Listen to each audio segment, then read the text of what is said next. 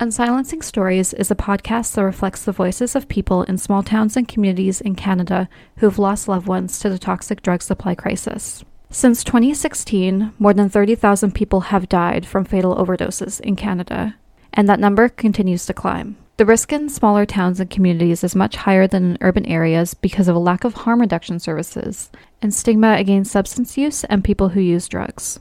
This podcast is part of a community-based participatory research project facilitated by Erin Goodman, PhD, a faculty member at Kwantlen Polytechnic University in Surrey, BC, along with students Jenna Keeble and Ashley Pokernich. The aim was to assist collaborators in publicly memorializing their loved ones and expressing grief, as well as challenging silences imposed by dominant media organizations and stigma from society against substance use and people who use drugs. We hope these nuanced stories make it clear why the government needs to be doing more to prevent further deaths. Please note, this podcast contains information about overdose death, grief, and trauma that may be distressing to listen to.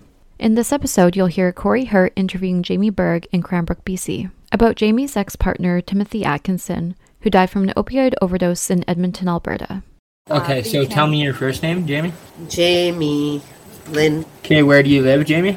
I live right now in Cranbrook, British Columbia, Canada. Okay. And people call it Death Valley. Is there a person you'd like to speak about who died or from an overdose? There's many people. Right now, I'll just bring up one. My oldest daughter's dad just passed away this morning. They found him, and he never used opiates. He's been, I guess, clean off like alcohol or any kind of drugs for a while, but he's been fighting cancer. But I know I guess he died of an overdose. I don't know how, because he was against it. He was just talking to my daughter yesterday when they found him this morning. Can you tell me their first name? Timothy Mark Atkinson. Everybody knows him as Tiny. He was a tattooist. Where did he live, if I can ask? He lived in Edmonton, Alberta. He had a tattoo shop out there called Tiny's Tats. He was trained by Paul Jeffries at Smiling Buddha, and then also Tattoo Town, like in Lethbridge for a long time. We were together for 6 years. Describe the last moment that you guys shared together. What was the last time you seen him? Last time I seen him was, Nevaeh would have been about 2, 3. Nevaeh is 13 now, so that would be 11 years ago. Wow. And we were 11 years apart, I think. Wow. What do you remember most about it, about him? He was super funny. Super funny, yeah? The first time I met him, he was, in a big, long black trench. And, very gothic looking, and he's 6'3", and he had a big tattoo on the side of his head, and full sleeve tattoos. And what did it say on the side of his head? It is tribal work right here. Oh, what? Does it go down his face, too? Down the side? No, just right here. I don't know. Now I haven't seen him for a long time, eh? He made it into Pain magazine. He did a tattoo from here all the way down some guy's back of his head, all the way down to his tailbone. But yeah, he's just a funny guy. The first night I met him, we went to Tattoo Town bar. Then he gave me this tattoo. I was gonna say, do you have any work from him? You should, huh? Yeah. No. Oh, I remember that one. Yeah, that's cool. Yeah, and he gave you that.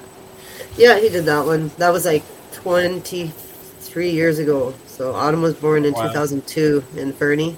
Yeah. That's crazy. Tell me your best memory. The best memory was delivering Autumn, but we went on a road trip up to go see his mom, and it was like everybody. We took our little Chevy short van in 1979, and nice. We went up through Turn Valley. I don't know if you know where that is. Chevy short van, is that a hippie van? Kananaskis country. Kananaskis country. Kananaskis. I was gonna say yeah. We went up to Blue Rock, and it's wicked waterfalls. You could drink out of the water then. I've been there. Out of the river? Yeah, it's super nice. Super nice. Okay, and what is your most vivid memory of him? When he wiped out on the BMX, when we were riding it we were riding him to Hosmer to go see my sister, and he always tries to show off, so I ride the BMX. So he wanted to ride it. He jacked the tire with a seat way up past the handlebars. And he went to go do a hop, and the seat kicked him in the ass. And he went flying forward right in front of the skate park. And I never see anybody, he's a big guy, and he he like fell down up so fast. Everyone is all laughing at him, kind of thing. Like everyone's And then he like same day he wiped out. He hit a pothole. He tried to hop over it, and it cut the tire cut, and he went skidding out there.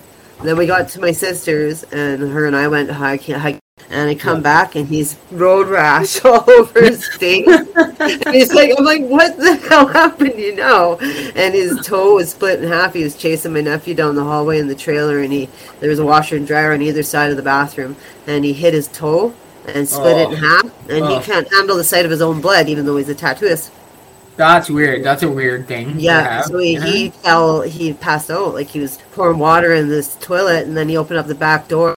No stairs, and he just timber, like face planted right out. It took us 3 months to find his glass embedded into the ground.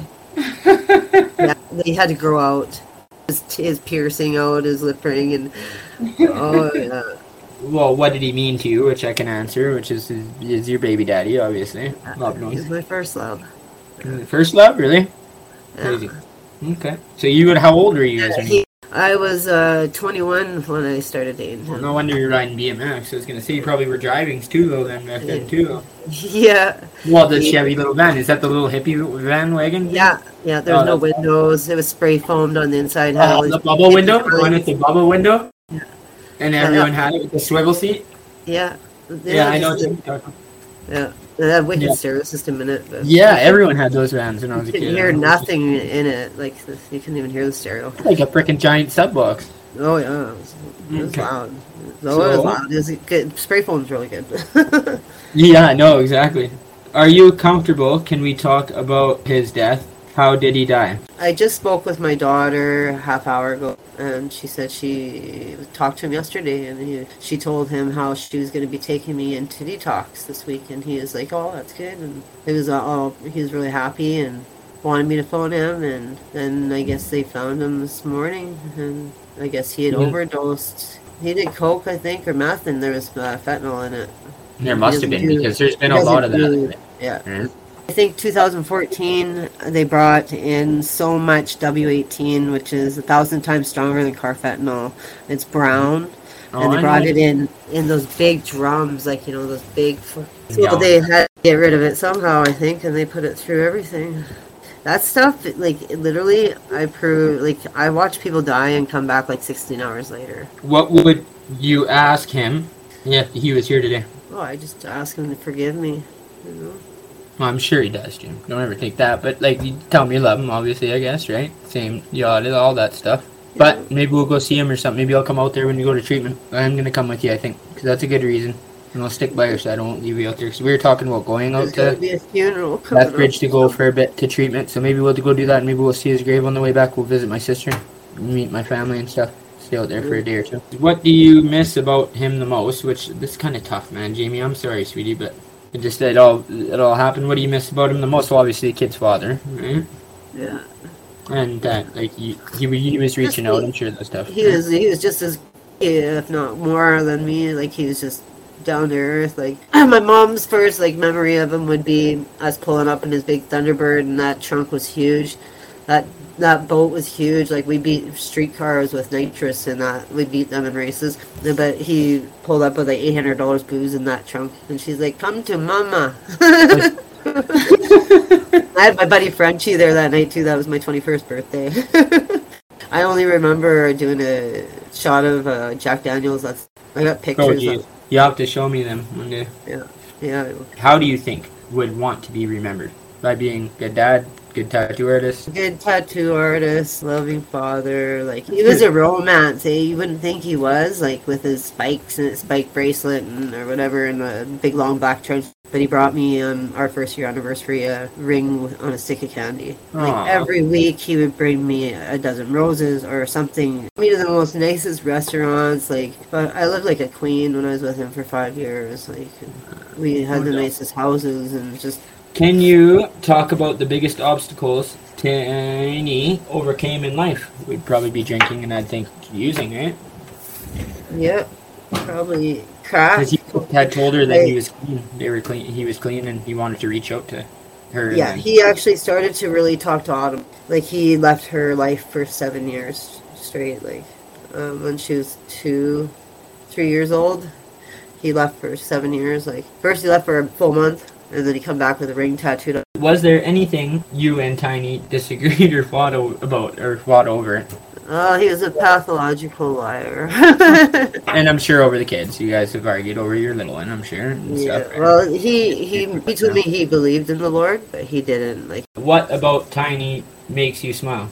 His tattooer, when he sees his daughter, like, Autumn would only go to sleep on him. Like, I'd have to wait till he get home at 11 o'clock at night, and then he'd hold her, and boom, she'd be out. She wouldn't burp. She'd only burp for him. Oh, gosh darn, he was a burping machine. And, like, scared. Try to protect me and stuff, but I'd end up fighting everybody and stuff. What was your relationship like? Obviously, good. Like, you guys relatively had a good relationship together, eh? Yeah, somewhat, but we drifted apart. When he moved out to Edmonton, he got another girlfriend, and she's kind of kept him away from us, and she's really jealous of Autumn and stuff. Like, Autumn went out there.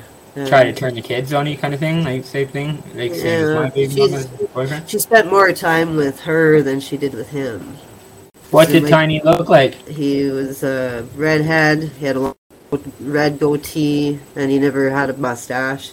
He had a lip earring, piercing, like, ear to... So a punk rock Dan without a hairlet and big. He had an eyeball on his hand, right here. Really? A spider web on his hand. When we got a tattoo shop out in Fernie here, $1,000 a day. It was really good. $1,000 a day. Yeah. Did he have any favorite jokes he used to tell? Yeah, a few of them. Anyone you can tell? It's not too out of bounds here. Do this weird thing with his mouth. Make him look like a freaking bunny rabbit or something. That's kind of a joke, though, yeah. We do acid mushrooms quite a bit, so like when you do that, it just tripped me right out. Nice. I don't know. He'd always be like, he wore after I had Autumn from the hospital. He wore my like those freaking shoes they give you, like the hats or whatever, but they're shoes for the doctor. Yeah, detox Reeboks, we call those. He put it on his head, and so he's like, thought he was just the funniest thing ever. And then I remember that song, Whip It Good. And he's just like, we were driving, his foot's just pumping, and he's like 6'3", 260 pounds with tatties everywhere. He's like, Whip It! What were Tiny's hopes and dreams for the future? Can you answer that? For his daughter to pick up his trade, be a tattooist too. Autumn, that's her dream. Anyways, I know. She's a good artist. Yeah, but he really wanted to be in his daughter's life, his kid's life. Like, he always sent to child support to his ex, and his daughter's name is Taylor, and his oldest daughter. She lives on the island. I don't know where she lives now, but she's a few years older than Autumn. What has helped you the most in your grief? Nothing yet. No. But talking about him. Yeah, talking about it right now on this. He really wanted me to get clean. Did he have any pet names for you? Just James. Or Beautiful. Always. Oh, that's cool. That's cool. Is there a particular lesson learned from the deceased? Did you learn anything from him? Life's too short. Yes, no doubt. Like, if you had one moment, one opportunity, seize everything you ever wanted for one moment, would you capture it or just let it sit, Yeah, Eminem says it the best, doesn't he? What words would you describe his character? Well, he was outgoing, very funny sense of humor. He had a lot of friends, very well respected. He just had a lot of respect, I guess, for his art and for his attitude, I guess.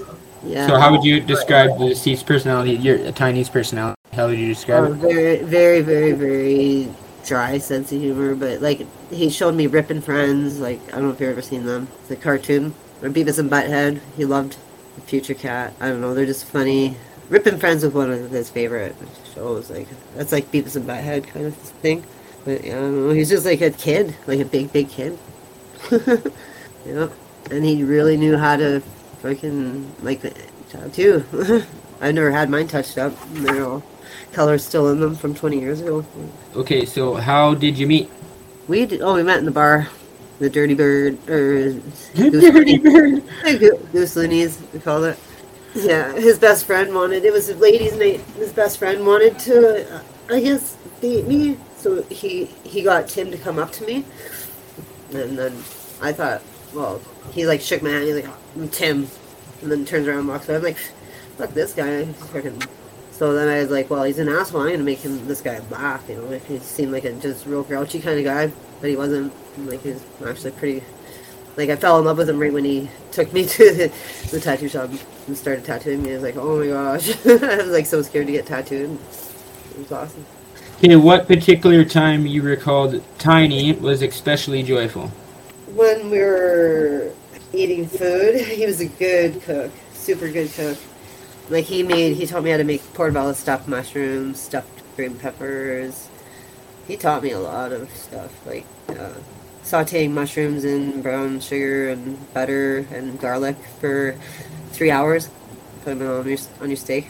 He was a really good cook. Really good cook. What time Tiny was embarrassed? Or time when Tiny was embarrassed. That's what it says. Sorry, I'm bad. Oh, actually, we went out.